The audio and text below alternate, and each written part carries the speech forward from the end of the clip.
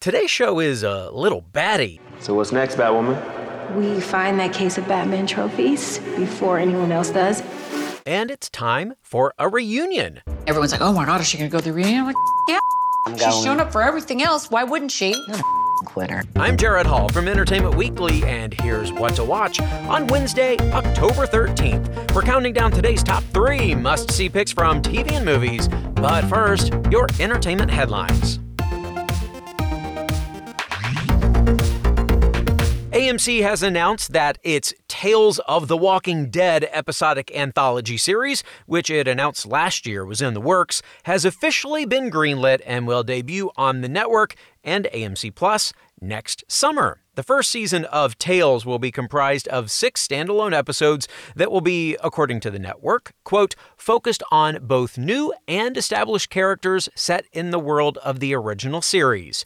And Tales is not the only new Walking Dead series on tap for fans in the future. Don't forget, there's another spin-off featuring Daryl and Carol in the works after season 11 of the flagship series wraps up next year. Wendy Williams' return to The Wendy Williams Show has been delayed due to the host's ongoing health issues.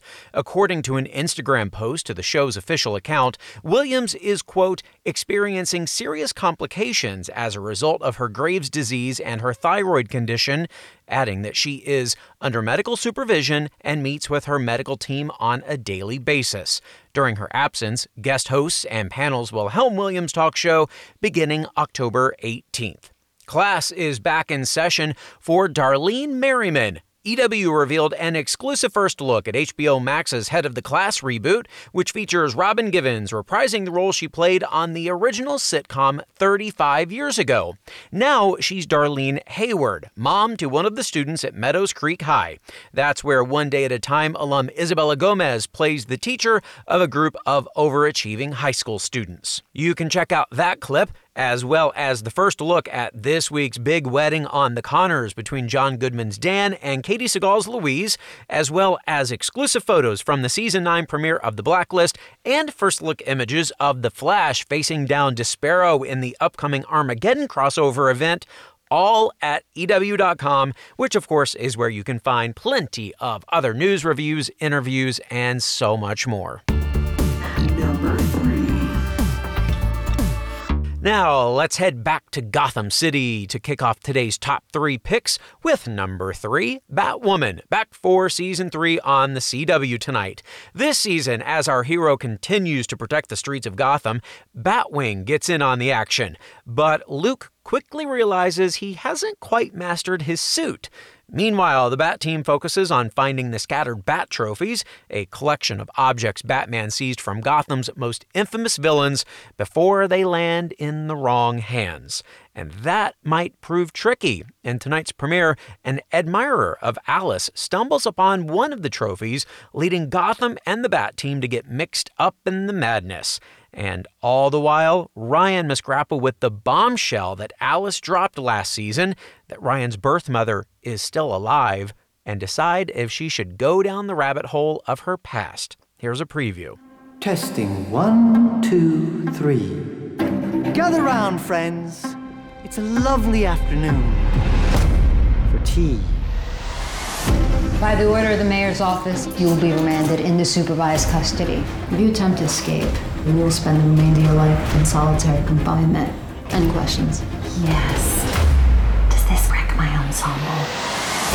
4 down. How many still out there? A lot. My team gets a beat on the Batman trophy, and then you use your creepy brain to figure out where it is. Mad as a hatter. Speaking of rabbit holes, it seems the Mad Hatter might be that admirer of Alice we mentioned.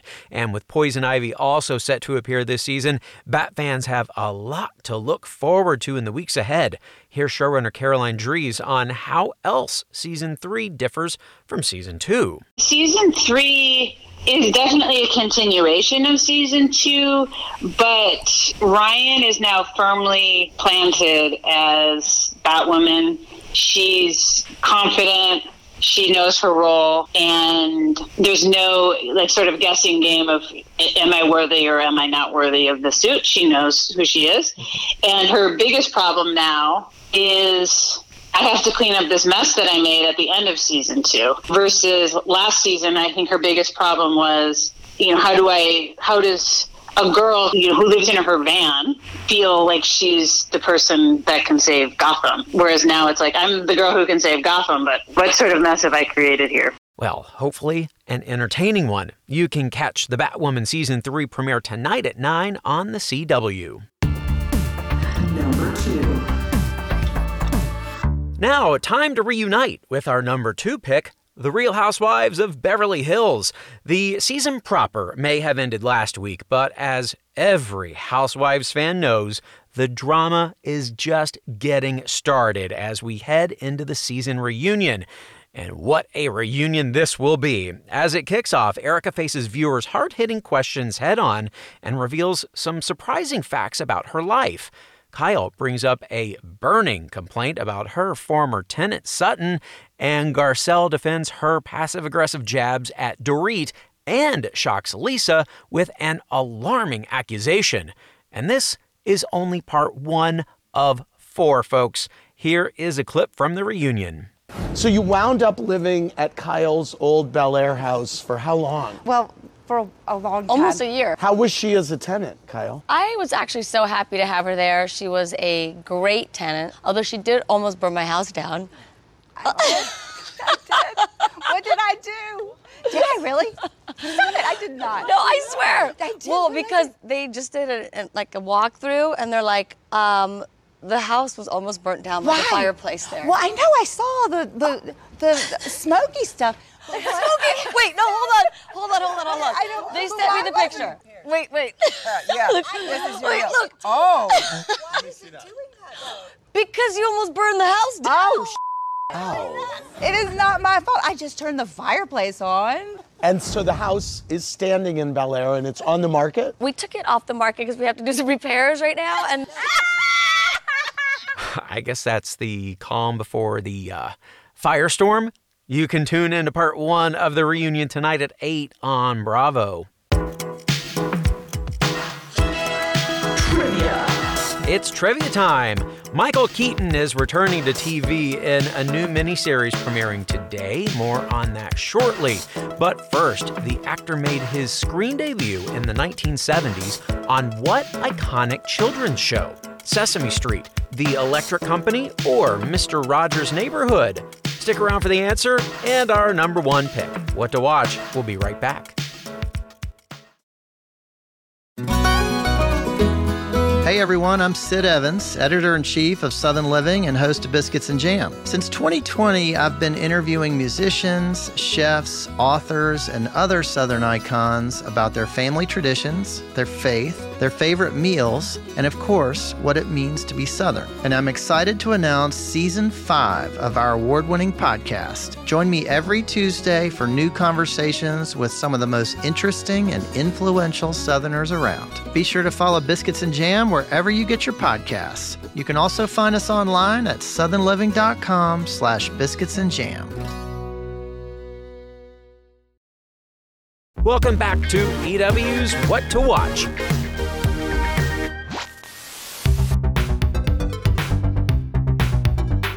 A new season of Liza Koshy's YouTube series, Liza On Demand, launches today, and the actress/YouTuber recently responded to our demand, or, well, request, to answer the question, what you watching? What am I watching? A little show no one's ever heard of before called Great British Bake Off. Yeah, it's delicious and Paul Hollywood is yummy. I love British media, so my favorite Brit happens to be Phoebe Waller-Bridge. I named my dog after her, so I'm also watching Fleabag. Yes, my dog is my Fleabag. We're getting medication for it. But Fleabag is such an incredible production. Her fourth wall breaks to camera are just, she reels you in. I think she's originally a YouTuber. I think she would be a great YouTuber. She talks to camera real well. But she just reels you in and makes you fall in love with her and empathize with her and hate her sometimes. She's a genius. And same goes for Crashing, too. I love a good fourth wall break. That's what I'm watching. I have great taste. You should take my recommendations. Go check out Fleabag, Crashing, and Great British Bake Off. And don't do a bad accent like I am. Enjoy! You know what? she's got some pretty good taste. You may have noticed EW staffers singing the praises of Fleabag once or twice. You can find that on Amazon Prime Video and Waller-Bridges' other series, Crashing, along with The Great British Bake Off, or baking show, on Netflix. And now, time for today's number one pick, Hulu's Dopesick. The new miniseries follows the beginnings of the opioid epidemic in America, taking viewers from the boardrooms of Purdue Pharma, the creators of OxyContin, to the hallways of the DEA to a distressed Virginia mining community. There, a small-town doctor begins prescribing the so-called miracle drug to patients, unaware that he's contributing to one of the worst drug crises in American history. Developed by Danny Strong and based on Beth Macy's bestseller, the 8-part Dopesick is a wrenching look at our national crisis and, as EW's Kristen Baldwin put it in her A- review, quote, deftly corrals the vast addiction epidemic through intimate, deeply engrossing stories of human devastation. Here's a preview. Many of my patients are minors. It's dangerous work, and they carry the burden of building this nation on their backs. They're in pain. These people, my people, trusted me. I can't believe how many of them are dead now. We've begun looking at something that could be big. OxyContin. Purdue Pharma, they've been marketing the drug as something that's non-addictive when it clearly is. All your doctors are going to be asking, how is this even possible? Your most effective talking point are these magic words. Less than 1%. Less than 1%. Less than 1%. Less than 1%. They told me that less than 1% would become addicted. The series cast includes Michael Stuhlbarg, Caitlin Dever, Rosario Dawson, and Michael Keaton, who plays that small-town doctor, Samuel Phoenix. Here's Keaton on why he chose this project to return to TV. This was really about something, and anytime you get the opportunity to, bring awareness to something that matters, that's a good thing. Yeah. But honestly, the writing was really, really good, and I had read a lot of things. There's so much good stuff on television; it's kind of ridiculous. It's not like people haven't, offered me things before, and there was just nothing I really wanted to do, or I was too busy, or I just had finished doing a movie or something for various reasons. And this one was just better than most, for sure. And Danny's pedigree and Barry Levinson coming on board made a difference. And then, they started throwing out the names of some of the actors who ended up in the series. And, it was just the timing was right, and quality of the project was real good. So why not? Indeed. It's a great watch, if not an easy one. You can stream the first 3 episodes of Dopesick on Hulu right now. Trivia. And now the answer to today's trivia question. Michael Keaton made his screen debut in the 1970s on what iconic children's show? Sesame Street, The Electric Company, or Mr. Rogers' Neighborhood? It's a beautiful day for an answer. It's Mr. Rogers' Neighborhood. Keaton grew up near Pittsburgh, where the show was produced, and began his career there, also working as a production assistant on Mr. Rogers before moving to Los Angeles.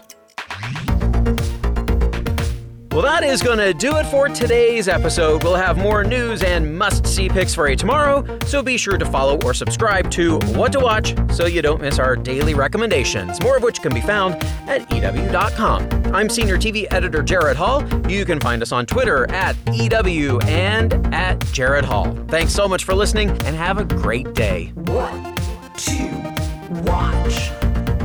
Today's episode of What to Watch was written by Tyler Aquilina, edited and produced by Joshua Heller, hosted and produced by Jared Hall, and executive produced by Shana Naomi Krochmal.